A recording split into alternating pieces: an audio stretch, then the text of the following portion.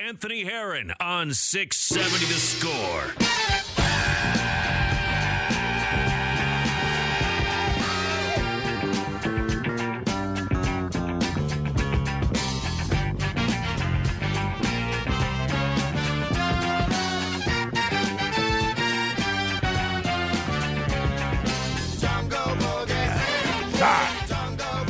For the better part of the next 2 hours, I am your voice. This is Chicago Sports Radio 670 The Score. I am Anthony Herron, broadcasting live from the Score Hyundai Studios, brought to you by your local Hyundai dealers.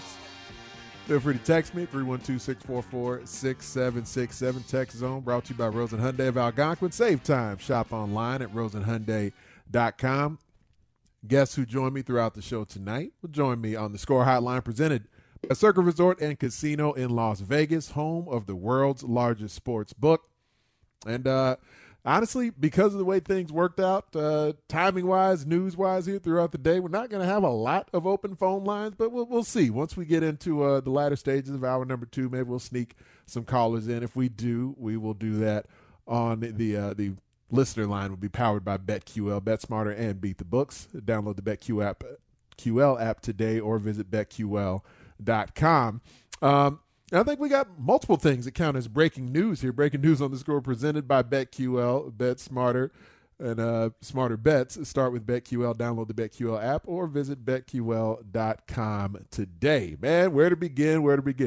There's plenty to get into. There's materialized here over the last few minutes. I don't know if I'll get back around the Bulls, so let me say just a congratulations to the Bulls here off the rip, because they have now surged. I guess I'll use the term surged back into first place in the Eastern Conference. So good on you to the guys at the UC trying to make that happen in the face of so many injuries and the strife they're facing. But the schedule did lighten up on them a little bit, and they're starting to make some hay in the midst of that.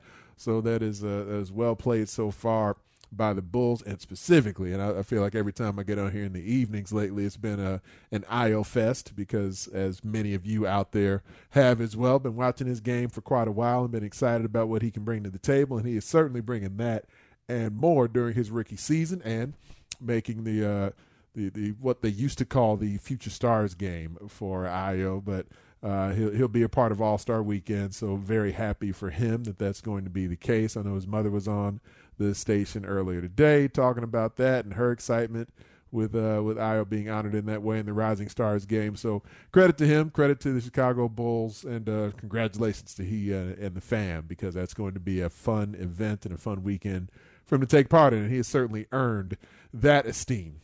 Man. So let's start with this. Jim Harbaugh. The anticipation for the last few days here, in the midst of a lot of other Michigan-related news, like Tom Brady retiring and the like, the anticipation for several days now has been that Jim Harbaugh would be offered and would be accepting the head coaching job for the Minnesota Vikings. It just came out in the last few minutes here that will apparently not be the case. Jim Harbaugh, just in the last 15, 20 minutes here, has informed the University of Michigan, in the last 40 minutes, has informed the University of Michigan that even though he went through 2 separate interviews for the head coaching job for the Vikings, the in-person interview today, he is planning to return to Ann Arbor as their football coach. And there were so many signs that were pointing to Jim Harbaugh accepting it, not even specifically just the reporting on it, but the notion that he would be willing to on what today was what I've begun calling the February signing day for college football, because there's 2 separate national signing days in college football. There's the now December signing day. They call it the early signing day, but really it's just turned into the main national signing day. And Michigan had all of their 22 commits in the class had already signed in December. So there wasn't a lot of additional work to be done here, but a day like today is still a day where there is a focus on recruiting, because this is what's the traditional signing day on what's now become the first Wednesday in February. This is where there's still a lot of eyes on recruiting around the country, and the thought was that this was going to turn into a bit of a black eye for Michigan as Jim Harbaugh was expected to accept the Minnesota Vikings job once it was offered to him. But as of now, that will apparently not be the case. Jim Harbaugh has informed Michigan that he will not be taking the Minnesota Vikings job. Now, whether or not there was ever an official offer made, I guess who knows that for sure. I haven't seen that reported as of yet, if the Vikings ever did actually make an official offer. But, like I've heard Mully and Hall talking about it a decent bit, just where Jim Harbaugh being the caliber of coach that, usually if you're going after a guy like that, of that stature, that status, then you go through the interviews for sure. But, you're normally pursuing him. He's not exactly pursuing you. But that does mean that Jim Harbaugh will not be in the division. The Chicago Bears will not have to coach and or play against the Jim Harbaugh-led Minnesota Vikings squad. So the Vikings will be moving on to their other pursuits for the other coaches that they have lined up here. So he's not going to be in the division. That would have been, at least initially, now the results would have been what they are. They would have played out, and I think the perception would have been shaped excuse me, the perception would have been shaped just by what the on-field results ended up being. But at least initially, at the onset, it wouldn't have looked great for the Bears, because Jim Harbaugh, like I was talking about earlier today on with Lawrence Holmes, Jim Harbaugh is one of the names that, whether you're talking college football coaching or coaching in the NFL, he's got a resume that actually speaks for itself, just with some of the opportunities that he's had at the collegiate level and the excellence that was there in him rebuilding Stanford, in him then going to the 49ers, having so much success there. And, of course, now coming to the University of Michigan, being a big-time winner for the Wolverines, but obviously not getting over the hump of beating, the arch nemesis, his arch rival Ohio State, until this past season. But the resume pretty much speaks for itself for Jim Harbaugh. And so returning to the NFL, if that passion was there, which reportedly it had been, then the thought was that, hey, maybe he'll get the Bears gig, maybe the Bears will make an offer, a pursuit, what have you. Some reports were there that the Bears had at least reached out, made a call. It would have been surprising if this was just a leverage play, because Michigan has been willing to pony up and pay Jim Harbaugh in the past. But be that as it may, right now, reports are saying that Jim Harbaugh will not be in the NFC North, will not be coaching the Minnesota Vikings. He's going to be back. So I know we have a lot of Wolverines in the Chicagoland area who are probably listening right now. So if you didn't know that news, there you have it. Jim Harbaugh now will be returning to Ann Arbor to coach Michigan again. So I guess in theory, no egg on the face of the Bears. And I was talking about this, talked about it in detail a few different times here between Monday night, between being on with Lawrence earlier today. Just from the Bears' perspective, even though I certainly do believe that if Harbaugh was returning to the NFL, the Bears should have been one of the squads willing to make a strong pursuit there, while at the same time, even though he's not, I do wonder how that portion of the process played out. That being said, Ryan Poles, impressive resume there. Matt Eberflus, a qualified, a more than qualified head coaching candidate who's been, in the coaching ranks for several years now, as far as being one of these names being mentioned for head coaching opportunities, been a finalist for other jobs. So don't have a problem with either hire that was made there for GM or head coach. Certainly get to more Bears here in a moment, but then there's also the Chicago Blackhawks, which I'm not going to sit here and act like I talk a whole lot of hockey when I'm on here unless there is major news that develops, and there certainly has been. I've been retweeting a little bit of what's been going on here at Big Ant Heron, but the Chicago Blackhawks have had this essentially roundtable discussion that Eddie O has been leading for them with the Wirtz family and some of the team representatives in front of some of the selected media, some fans in the house, and apparently Mark Lazarus just asked what seemingly would have been a question that I can't imagine wouldn't have been expected or anticipated going in, and just, sort of tracking some of what went into it on Twitter. We're just checking, like my guy Josh Friedman from WGN. He's just saying that things just got heated. This about a half hour ago, things just got heated in response to Mark Lazarus's question about Kyle Beach. and how the Hawks will empower players and employees to make sure it doesn't happen again. And apparently Rocky Wirtz got rather upset about this, exclaiming that we're not going to talk about Kyle Beach and we're not going to talk about what happened. We're moving on. And Danny Wirtz tried to interject in the midst of the discussion and just as far as the Hawks and what they're doing moving forward. But Rocky ends up cutting off Danny and said, no. Mark followed up, to which Rocky said, it's none of your business. You don't work for the company. So our guy, of course, Jay Zawaski, tracking this closely.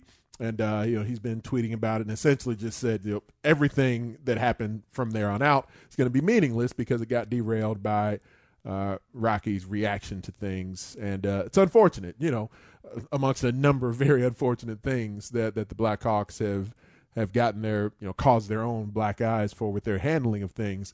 To not be prepared to answer a question like that. And I mean, I don't know, even to, if you were just going to sort of clumsily try to maneuver your way around it and answer with a non-answer or something along those lines, it feels like even that should have been prepared for in some way. But just to act surprised and to get upset by a question about that being posed was and I haven't seen the footage myself. I'm reacting to what I'm seeing on Twitter here, but seems to be a fairly universal chorus of both media and fans on Twitter who are aghast at the way that Rocky Wirtz responded to the question from Mark Lazarus. Laz ended up tweeting, and for the record, my question was about what the Blackhawks are doing now and in the future, which the Blackhawks actually even posted when they actually, put out the initial tweet, just letting folks know where they could link and be able to watch this round table. They actually said, this is basically about us being better in the future. We're going to be discussing those things. So Mark Lazarus ends up calling it just an unbelievable, unprofessional response from someone who should know better. I got my guy Brandon Fryer on the ones and twos for me tonight. So Brandon, you said you got the audio, you got that available in that exchange? Yes, I got that audio ready. Are you ready to play? All right, yeah. Let me hear this for the first time, too, then. I'm very curious. I think much of what happened to Kyle Beach stemmed from a power imbalance between a coach and a player and the powerlessness of a player in that situation. So what are the Blackhawks doing? What have the Blackhawks done? What will the Blackhawks do to empower a player in a similar situation to make sure that doesn't happen again? I'm going to answer the question at the end. I think the report speaks for itself. The people that were involved are no longer here. We're not looking back at 2010. We're looking forward. And we're not going to talk about 2010. I know, and I'm not either. And we're not going to talk about what happened. We're moving forward. That is my answer. Now, what's your next question? I can pick up to what we are doing today. And I think no, I don't know. That's none of your business. That's none of your business. What we're going to do today is our business. I don't think it's any of your business. Because I don't think it's any of your business. You don't work for the company. If someone in the company asks that question, we'll answer it. And I think you should get on to the next subject. We're not going to talk about Kyle Beach. We're not going to talk about anything that happened. Now, we're moving on. What more do I have to say? You want to keep asking the same question? You hear the same answer? Okay, ask the next question. So the unfortunate thing in a circumstance like this, not just the asinine response there from Rocky Wirtz, but even the notion, I mean, and it's very difficult to be in a leadership position and not understand that dynamic. But, just to explain it for those of you out there, because I've been on the media side of this, of course, as I'm sure all of you know, I've played sports collegiately and professionally, but I've also been an executive. I've been in charge of content for the Arena Football League and been in those situations where you're running a press conference or you're running sort of a junket or doing activities like these sort of roundtable discussions or fan availabilities and representing leagues or helping individual teams through moments like this. And to not understand the role of the media, because that's the way Rocky Wirtz is basically phrasing things there, as though he doesn't understand what the goal is of Mark Lazarus's question, where that comes from, because Mark Lazarus is not only asking for himself and Wirtz essentially responding with, well, you don't work for the company, that's why it's none of your business. Mark Lazarus is asking on behalf of your fans, on behalf of Blackhawks consumers, and the opportunity to hear from the chairman on that. I mean, what the Blackhawks tweeted an hour ago when they posted the link on their Twitter account was, watch live, a midseason update featuring remarks from chairman Rocky Wirtz, CEO Danny Wirtz, and president of business operations Jamie Faulkner on the greater vision of the Blackhawks moving forward. And Mark Lazarus, we just played it for you, well done by Brandon Fryer, just heard he asked a question about the Blackhawks, not only now, but moving forward. And Rocky Wirtz wanted absolutely nothing to do with that. And then to exclaim that you're not a part of the company, well, then who is? Because Mark Lazarus in that moment is an extension of your consumers, an extension of your fans, an extension of a lot of people out there who would like to have an idea of why they should feel more comfortable consuming the Chicago Blackhawks than reportedly they do right now. And again, I'm not going to sit here and act like I'm the voice of all Blackhawks fans out there. I go to games when the Stanley Cup playoffs are going on, and when the Blackhawks were in the Stanley Cup finals, I damn sure went out to the UC for a number of those. But I'm not going out there for regular season games because hockey doesn't do it for me like that at all times. But I do enjoy high-level sporting events and critical moments, so I go out there and check them out when postseason and when the Stanley Cup's on the line. That's been my history of Blackhawks viewership and fandom. But have I enjoyed when they're doing well? Yes, because I love the city of Chicago, and I love having what, for a stretch, had become the best hockey organization in the NHL in their productivity on the ice. As I'm sure the Wirtzes and most folks who represent the Blackhawks at a much higher level than I do recognize is that part of that questioning, part of that passion is from those who have lived and died with the Blackhawks for many, many years, who cover them on a daily basis like Mark Lazarus and love them deeply and cover them closely like Jay Zawaski. And to just exclaim and then shut it down with the notion that it's none of his business, Rocky Wirtz is essentially exclaiming it's none of the fans' business. No one else deserves to know how the Blackhawks have made themselves better. And again, the way it was posted on social media by the Blackhawks was that it's on the greater vision of the Blackhawks moving forward. That's what this midseason update was supposedly about. So I don't understand. You know, we've talked a lot about, you know, George McCaskey and the Bears and being ill-prepared for this and that. And, you know, I think it's one thing to perhaps be a little bit awkward socially. I think it's a completely different thing to basically thumb your nose at the fan base in the way that reads to me. So I don't know. It's a very odd thing, a very surprising thing in the midst of a difficult season and coming off the, you know, one of the bigger controversies that the NHL, that a singular NHL team has dealt with in a while here. It's the best I can frame it as a surprising reaction by Rocky Wirtz. So a lot of the folks who cover the Blackhawks in much more detail than I do will have more on that, I'm sure, here on The Score tomorrow. If any of you want to react to that, feel free to hit the text line, but definitely wanted to get that to you because I saw the reaction to it. I'd seen the Blackhawks, you know, tweet out the link to it. I wasn't watching it, but then when I saw Zawaski and Lazarus and Friedman and some of the guys starting to tweet about that, I say, yeah, this is at least something I need to reference and dive into that. So there's your update there. I don't know what in the great Googa Mooga was happening there with the Blackhawks town hall, but that sounds like that did not go as they had hoped. But we do have a lot of other things to get into here. Some of the other huge news that's been going on in the sports world. Brought you, talked to you a little bit about the Harbaugh news already. We're going to have several guests on the show, like I referenced. We ended up even, adding another guest into the mix just because of some of the other information that's developed here. So in just a short while, I'm going to talk to Adam Johns. He got to speak to Ryan Poles and had a great interview with him. So we're going to talk to Adam Johns, talk some Bears, a lot of the new hires that got made by the folks at Halas Hall.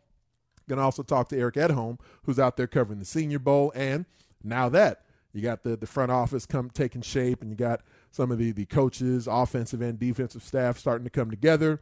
The Bears need to very quickly get into the mold of how do they begin to reshape their roster and prepare for the draft capital that is there and available to them. So talk to Eric Edholm about some of the prospects that are out there in the East-West Shrine Game and the Senior Bowl. Looking forward to a discussion with my guy E.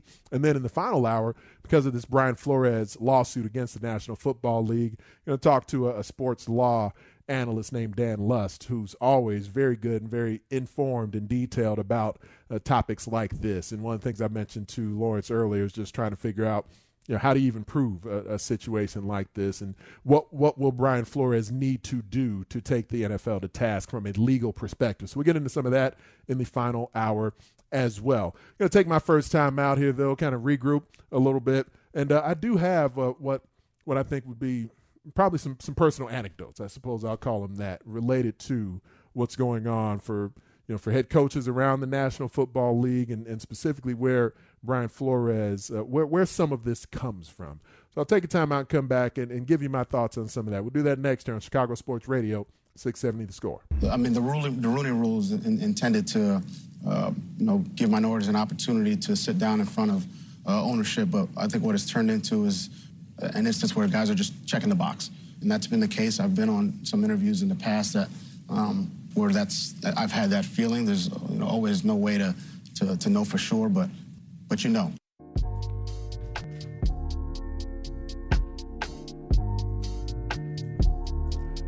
That's the voice of Brian Flores, former Dolphins coach, who has sued the National Football League, filed a class action lawsuit against the NFL. 3 teams in particular, but the league at large will obviously have to take it on. And he's been kind of on the media circuit a bit throughout the day today, seeming very, very thoughtful, very measured about things. As I was on with Lawrence earlier today, just talking about it a bit here, it strikes me. And by the way, I'm a little bit parched, so forgive me. I may take the occasional sip of water here. I went out because I know a lot of folks are, in the midst of experiencing Snowmageddon or whatever is happening right here in the Midwest, particularly in Chicago. Calm down for a little bit during the day. It's supposed to pick back up overnight, I guess. But so we were basically trying to decide as a family, me, the wife, the tiny guy, if we wanted to head out and do a bunch of like sledding, tubing, whatever, like, frolic in the snow, or if we were going to go and swim. We ended up deciding to go the swim route. And so when me and my son, we went out, went to an indoor pool somewhere and went and, had a good time. But then as we're getting out of the pool, it's fairly chilly and he starts, shivering fairly quickly when we get out of the pool. So we go step into the hot tub real quick, usually just to kind of warm him up before we fully dry off, and then go and shower up and get ready to head home. And by the way, I don't swim well. So fortunately, this is a place that's usually fairly empty. We go on a weekday in the middle of the afternoon, and it's usually nobody pretty much around. It's a pool I can walk in, which is fairly convenient and feasible because I'm not worried about my life or worried about having to save his life if something happens with his floaties or anything like that. But I'm definitely not a great swimmer. So I hold up the stereotype, that's there. Black guy, urban environment, doesn't swim so good. And, I can actually swim. I've gotten to the point where I swim underwater fine. I just, the whole freestyle and treading water, just never picked up that skill because that's not the environment that I grew up in. So I don't swim well, but I do, so living up to that stereotype, but I've got a rather extensive vocabulary. So whatever stereotype may be there about a black guy from an urban environment about my vocab, you know what? I'm knocking that stereotype down, but I do love fried chicken. So, all right, there's one in the other column, one in the other ledger right there, because I do love my fried chicken, but I was a band geek in middle school and high school. So that tends to catch folks off guard that I was a band geek when I was in school, especially after we got out to the burbs. I love dancing, and I have impeccable rhythm. I snap and I clap on the 2s and 4s. That's how that's supposed to go. So that's one in the opposite ledger. But never smoked a thing a day in my, whether legal or otherwise. I don't puff pass. It's not a part of my thing. Never tried it. Never had an urge to do so. So I mean, there's positive and negative stereotypes that they can go both ways. In scenarios like this. And so, I'm glad I kind of worked my way down the down the path of stereotypes there, because that is what I wanted to address for a moment here. A lot of folks who listen, this is something that happened, about 35 years ago, and it started making the rounds on Twitter a bit today. And I'm sure there's some of you who, even if you're not 35 or older, will remember what this clip is. And it was a man who was, a great baseball mind, someone who had been a very successful baseball executive for a number of years. But 35 years ago, something I saw making the rounds in the Twitter sphere today. I mean, there are a lot of black players, there are a lot of great black baseball men who would dearly love to be in managerial positions. And I guess what I'm really asking you is to, peel it away a little bit. Just tell me, why do you think it is? Is there still that much prejudice in baseball today?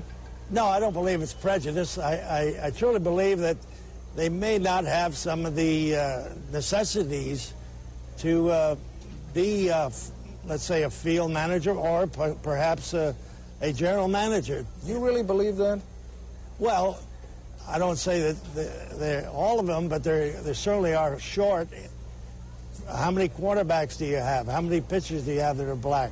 Yeah, but I mean, I got to tell you, that sounds like the same kind of garbage we were hearing 40 years ago about players when they were saying, not really cut out. You remember the days, they hit a black football player in the knees, and no, that really sounds like garbage if you forget to say so. It's not garbage, Mr. Koppel, because I played on a college team, and the center fielder was black, and then the backfield at NYU with the fullback who was black. Never knew the difference of whether he was black or white. We were teammates. So it just might be that why are black men or black people not good swimmers? Because they don't have the buoyancy. So we hear that sound through the 2022 lens, and it sounds ridiculous. It sounds shocking that someone would go on national television and talk to Ted Koppel and utter those things. And again, that's 35 years ago. I mean, I'm not an old man. I'm 42, not a really young man anymore. I don't know if 42 counts as middle-aged or not. I may have to research what's considered middle-aged these days. But, so it happened within my lifespan. I was, young enough where I don't recall that or recall the reaction to it or anything, but it certainly has lived on in a fair bit of infamy since then. And Al Campanis, he's not like his legacy was tarnished because of that ignorance that he displayed in talking to, in being interviewed by Ted Koppel. But then, like, when you kind of dig into the background of Al Campanis, he wasn't some guy with like a swastika in his apartment, or, some guy with white robes hanging here and there. He wasn't there wasn't this overt racism that just raged in Al Campanis. He played with Jackie Robinson. He went out, scouted all through the various minor league systems and had and displayed, at least publicly, no real reported issues with anyone from minority backgrounds. But I was talking about stereotypes before I had Brandon play that for you. And that's the difficulty of what Brian Flores will need to prove, because that Al Campanis, a baseball executive in 1987, Ted Koppel asked him, why aren't there more blacks in leadership in baseball in 87? And Al Campanis, the best thing he could come up with, and that's kind of a shorter clip. Ted Koppel was ready to go to commercial break. He was just he almost viewed it like he's just throwing him a quick little softball to end things and go to break. And then he just called Campanis out because he was dodging what felt like an easy enough question, like Rocky Wirtz style. How are you not prepared or capable of answering that in some manner? And, Campanis just went rogue, essentially. But he said what's essentially some of those quiet things and said it out loud. There's nothing criminal about what Al Campanis said. And again, he's not a guy who just day in, day out was viewed as some kind of a bigot or some kind of a racist. But those stereotypes that you hear there in his description when asked, why don't black people have managerial positions in baseball? Why don't black people have executive opportunities in baseball. And he basically said they're not smart enough to do it. In fewer words, that's essentially what he's alluding to. They're not capable of it. That's what my perception is, and I'm not going to speak for all of Black America, but the perception of many people out there for what has continued to go on in the National Football League because, and again, like I've said before, just because the workforce, just because the players are 70 to 75% Black, that doesn't mean head coaches need to meet that same standard or that same percentage. But historically, there's been 20 in the entire history of the National Football League. There have been 20 Black head coaches. Now, are you under the impression, if you're listening to this, are you under the impression, if you're one of these people who's talking about things being a meritocracy or bootstraps or any of those other terms that someone might use to try and describe why it's just always the best person who gets the job, quote unquote. So if you truly believe that there's only been 20 Black men who've been capable of being a head coach in the National Football League, then perhaps ask yourself, are you in line with Al Campanis? Now, through my lens, that doesn't automatically, I've said this repeatedly since 2020. We've been having more of these discussions. I'm not quick to call anybody a racist, but there are biases, there are stereotypes, there are studies you can read all over the place on hiring practices everywhere, all around planet Earth. And people in power tend to hire folks who look like them, tend to hire people of a similar background to theirs, and that's what shapes their trust. That's what shapes their comfort. The question is, and we'll be able to get into this in the next hour when I have a legal analyst on with me, the struggle I believe Brian Flores will have is because when it comes down to it, there's 32 teams, there's 30-ish owners who are white men. So how do you go about legislating their comfort, legislating their morality, legislating their bias? How can you really do that? How can you prove that they essentially did something wrong by so infrequently hiring Black coaches? That's going to be the difficulty. But that doesn't mean, even if it's difficult to prove that it's illegal in a court of law, doesn't make it wrong. Doesn't mean it shouldn't change. So like I said earlier today, like I've said frequently over the last couple of days, a lot of respect, a lot of deference, a lot of love, a lot of pride in the fact that Brian Flores is willing to take this battle on. I don't know where the battle will end up. I'm certainly not optimistic that the battle will suddenly lead to this groundswell of African-American head coaching hires around the league. But he's willing to attempt that. And if nothing else, I respect the fact that he's taken this fight on because it's been there for generations. And that was 1987. 35 years ago isn't that long ago. So you want to talk meritocracy, you want to talk bootstraps, you want to talk all that stuff. That clip is an example of someone in a position of power from the very, very recent past and how people can view African Americans, how African Americans have been viewed, how Black people and their acumen for things have been viewed at points historically. And there's not a lot of evidence that, as it relates to the head coaching opportunities in the NFL, that there aren't NFL owners who have a similar struggle with those stereotypes, with those biases in the hiring or the lack thereof, and the practices of trying to get more diverse head coaches out there. I'm going to take a time out. We are going to talk some Bears. I'm going to get Adam Johns on the line. They've been making some, not just the GM, not just the head coach, but now you're getting coordinators and assistant coaches and everything going on over there as well. Adam is very informed on that, as you know. So I'll take a time out, come back. We'll get into the Bears here with Adam Johns from The Athletic. We'll do that next on The Score. And the last thing, the most important piece, is we're going to take the North and never give it back.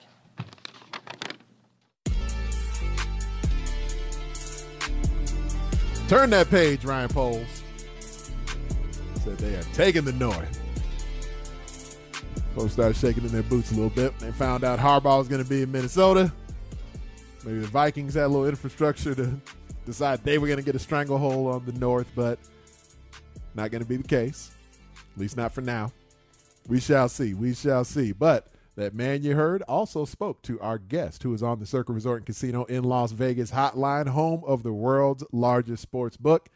Our guest is Adam Johns of The Athletic. You can find him on Twitter at Adam Johns. Adam, appreciate you stepping away from the shovel, man, coming out here and getting some work in, getting a little sweat in, I would imagine. Now you're here on the line with me. You feeling okay? You survived it all right? Well, ask me in the morning how the back is feeling. I might have to go run outside and grab some ice and ice myself down. That snow was heavier than I thought it would be when I stepped out there. Well, it's a combination snow. I was out there trudging around a little bit early. It's that kind of wet, slushy mix that can get a little uncomfortable when you're trying to shovel through it. Is it done? What's the latest update? We are done. Okay. We are done. So my apologies for getting back to you so late on the text message. I came in, but I'm happy to be here. Yeah, glad you are, man. The Bears are making some hires. There are things moving and shaking out there at Halas, not only the GM and the head coach, but now we got a couple of coordinators, a couple of position coaches. Are any of the names between the coordinators and the position coaches, any of them surprising up to this point? You know what kind of stands out to me is that just look at 2018. Matt Nagy is coming from this revered, respected organization in the Kansas City Chiefs, led by Andy Reid, and he comes by himself.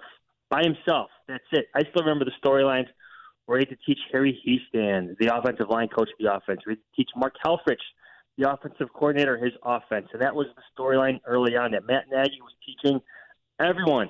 This isn't the case with Matt Eberflus. He is bringing along his linebackers coach, his new defensive coordinator who coached the secondary out there.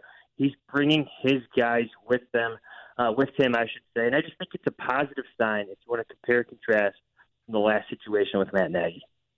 I like that observation a lot. I'm wondering with Alan Williams in particular, because he's been a defensive play caller before for the Vikings right here in this division, has been around the block for quite a while in the NFL. Now, Eberflus obviously is a defensive guy, so he knows his system and he's bringing some of his guys with him. But the fact that Williams has called defenses before, should that lend any additional, I suppose, confidence that Eberflus will be somewhat hands-off? Because you never know with someone with their particular side of the ball. If he's claiming he's not going to be calling the snap-by-snap, and you're never completely sure if they can leave that alone, should the fact that he and Williams have worked together and Williams has done this gig before, does that mean Eberflus can maybe be that much more comfortable allowing him to run it?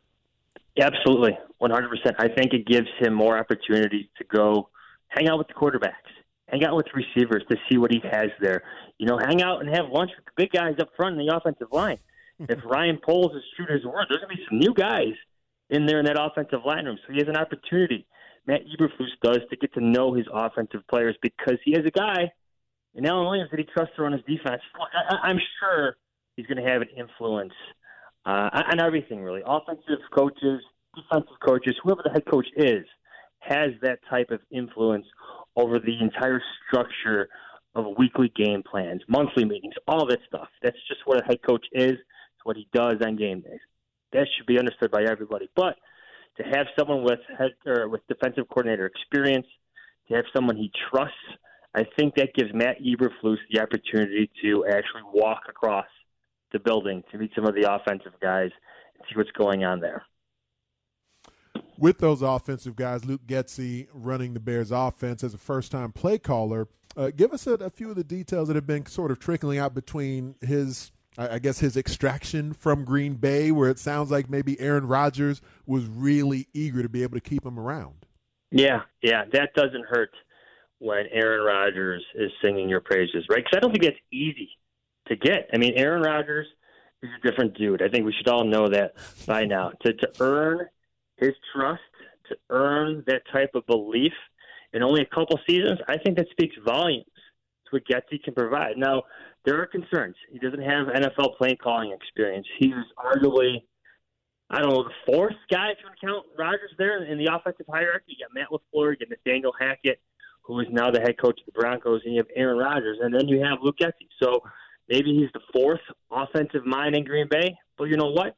Working alongside all of those guys, learning that system, the RPOs, all that stuff is going to benefit him coming here. And again, earning Aaron Rodgers' trust, hard to do, doesn't hurt at all. Yeah, no doubt about that, man. Continuing our discussion here with Adam Johns on Chicago Sports Radio 670. The Score of The Athletic, covers the Bears, and he's on Twitter at Adam Johns. And you and Kevin Fishbane had an opportunity to sort of delve into what makes Ryan Poles tick a little bit in an article you guys just posted on The Athletic today. Give us a sense for what's there. So let me give you a little rundown of how the day went. You have that hour-long introduction press conference with Ryan Poles and Matt Eberflus. Then after that, the Bears put these guys through the car wash, where every affiliate, every station in town, every outlet had some, call it one-on-one time in small groups with the new head coach and the new GM. When we sat down with Ryan Poles, the discussion about offensive line, I had asked him how that influences, being a former offensive lineman, how that influences, him as an evaluator now, how it influences how he views his team and whatnot. And it's a major influence. What stood out to me from that conversation, though, is what he said about the Bears' offensive line this year when he watched them and what they didn't do to help Justin Fields. I'm not just talking about blocking, and I'm talking about when sacks are given up, whether it's in Green Bay, whether it's in Cleveland, where they got 9 of them on Justin Fields, and nobody's helping him up. Look, I think Jason Peters, I made note of this, did it a couple times, and everybody remembers the Tevin Jenkins-Jermaine Ifedi situation, I think in Week 13 against the Vikings, but I don't think I saw it enough. Did you see it enough? I just did not see the offensive line rallying around their young quarterback week after week, especially when it became clear to me in the press box that the opposition was taking its liberties on him, getting those extra hits on him post-whistle, post-play, when it became clear to everyone that the officials weren't going to call those unnecessary roughness penalties and help out Justin Fields. That's where the offensive line has to step in, and it was just not enough. Not enough for Ryan Poles. And I love the fact that he, it's one thing to assume that a former offensive lineman, and now he's in the position to make decisions on the roster, that he'll pay this extra attention to the guys up front. And certainly the Bears need that for the O-line, but that he has studied things in that level of detail, not just who's in the lineup or, are they technically sound, but sort of those intangible kind of details of, whether or not you're playing with that type of urgency, that type of effort, that type of engagement that especially a young quarterback can benefit from, knowing everybody's in the fight with him. So the fact that he observed it at that level, I'm wondering, just in the time you got to more closely interact with him, do you have the impression that, everyone I've spoken to him about him uses the word detailed in describing what makes him excellent? Did you get a sense for the type of detail that he views things in through that prism? Absolutely. But again, what struck me was the emotions of it. And everybody wants to get so nuanced with scheme and whatnot. And what I liked from Ryan Poles is that when the discussion about his offensive line came about, and this was a very good question, I want to give credit to Joe Lewis from the Barber's Chair Network. He was the one who got this conversation going. But when the offensive lineman came up, and the hits on Justin Fields came up, you could see the emotion in him. Football's an emotional game, and you played it. It's just such an intangible part of it. And to hear him say that he got agitated seeing his quarterback on the ground and how he watched the 5 guys, the 5 offensive linemen, and what they did, their body language, it tells me he's looking for something different, something that isn't always found in numbers, something emotional, something intangible. And I think if you take anything away from that article that we have up on The Athletic, that's it. He's judging players' passion to protect their quarterback. And I think that is it seems so obvious, but it's so important. And you could debate whether or not the last regime really did it. Details and effort. Those seem to be a familiar refrain that's kind of connecting Ryan Poles and Matt Eberflus. And I'm wondering then, in getting to discuss things with both of them, and especially in some of the breakout sessions that you described, is that part of where some of that, I guess, kinship seems like it was born, and what made Eberflus the guy for Ryan Poles? Yeah. I got this story. I don't mean to keep talking about what we got going on in The Athletic, but I got this story coming out tomorrow where it speaks to your question, where he's trying to connect. This is Ryan Poles. He's trying to connect with coaches around the league, and he's looking at defensive units or units that he identifies with, and he says he looks for violence and guys running to the football and guys taking the ball away, and that was the Colts defense under Matt Eberflus. So they connected right away, even before the interviews began with the Bears. They had known each other, they had connected on some level, and it's because of that violence, that effort, the running to the football, the relentlessness that's needed to play this sport at a high level and be consistent about it. That effort-based system, he saw it in Matt Eberflus, and he wants to bring it to the Bears. And you heard that hits principle that Eberflus has. Ryan Poles is all in on that. The hits principle, the tracking of loafs, things along those lines. One of the questions with Matt Eberflus, as far as just at least the his cover two tendencies, whether or not the modern NFL has kind of caught up with it. Can you stop the best offenses with that? Well, what's your sense for just where he's at as far as his defensive scheme and just structurally? Does anything about it, in his opinion, need to be tweaked or adjusted or enhanced in some way? And I'm sure. But if you watch the Colts, they weren't just always playing two deep safeties and the corners playing curl to flat. They were doing different things. It wasn't just mainly zone defenses. There were some zone blitzes involved on there. There was some man coverages and whatnot, some two-man stuff. He did some different things that you have to do to keep up with these pass-happy offenses in a league where nearly every single rule benefits the quarterback. So he's adjusted. So there's a lot of similarities between that Tampa 2 that everybody should remember from the good old days of Lovie Smith. Lance Briggs, Brian Urlacher, Charles Simmons. Some of those philosophies are coming back. But Matt Eberflus has modernized some things around it because he's had to. He's had to adjust because the NFL it's geared towards the passers. It really is. And these pass attacks, the way defenses attack the passer, have had to adjust, and I think Matt Eberflus has done a good job of that over 4 years being in charge of the Colts defense.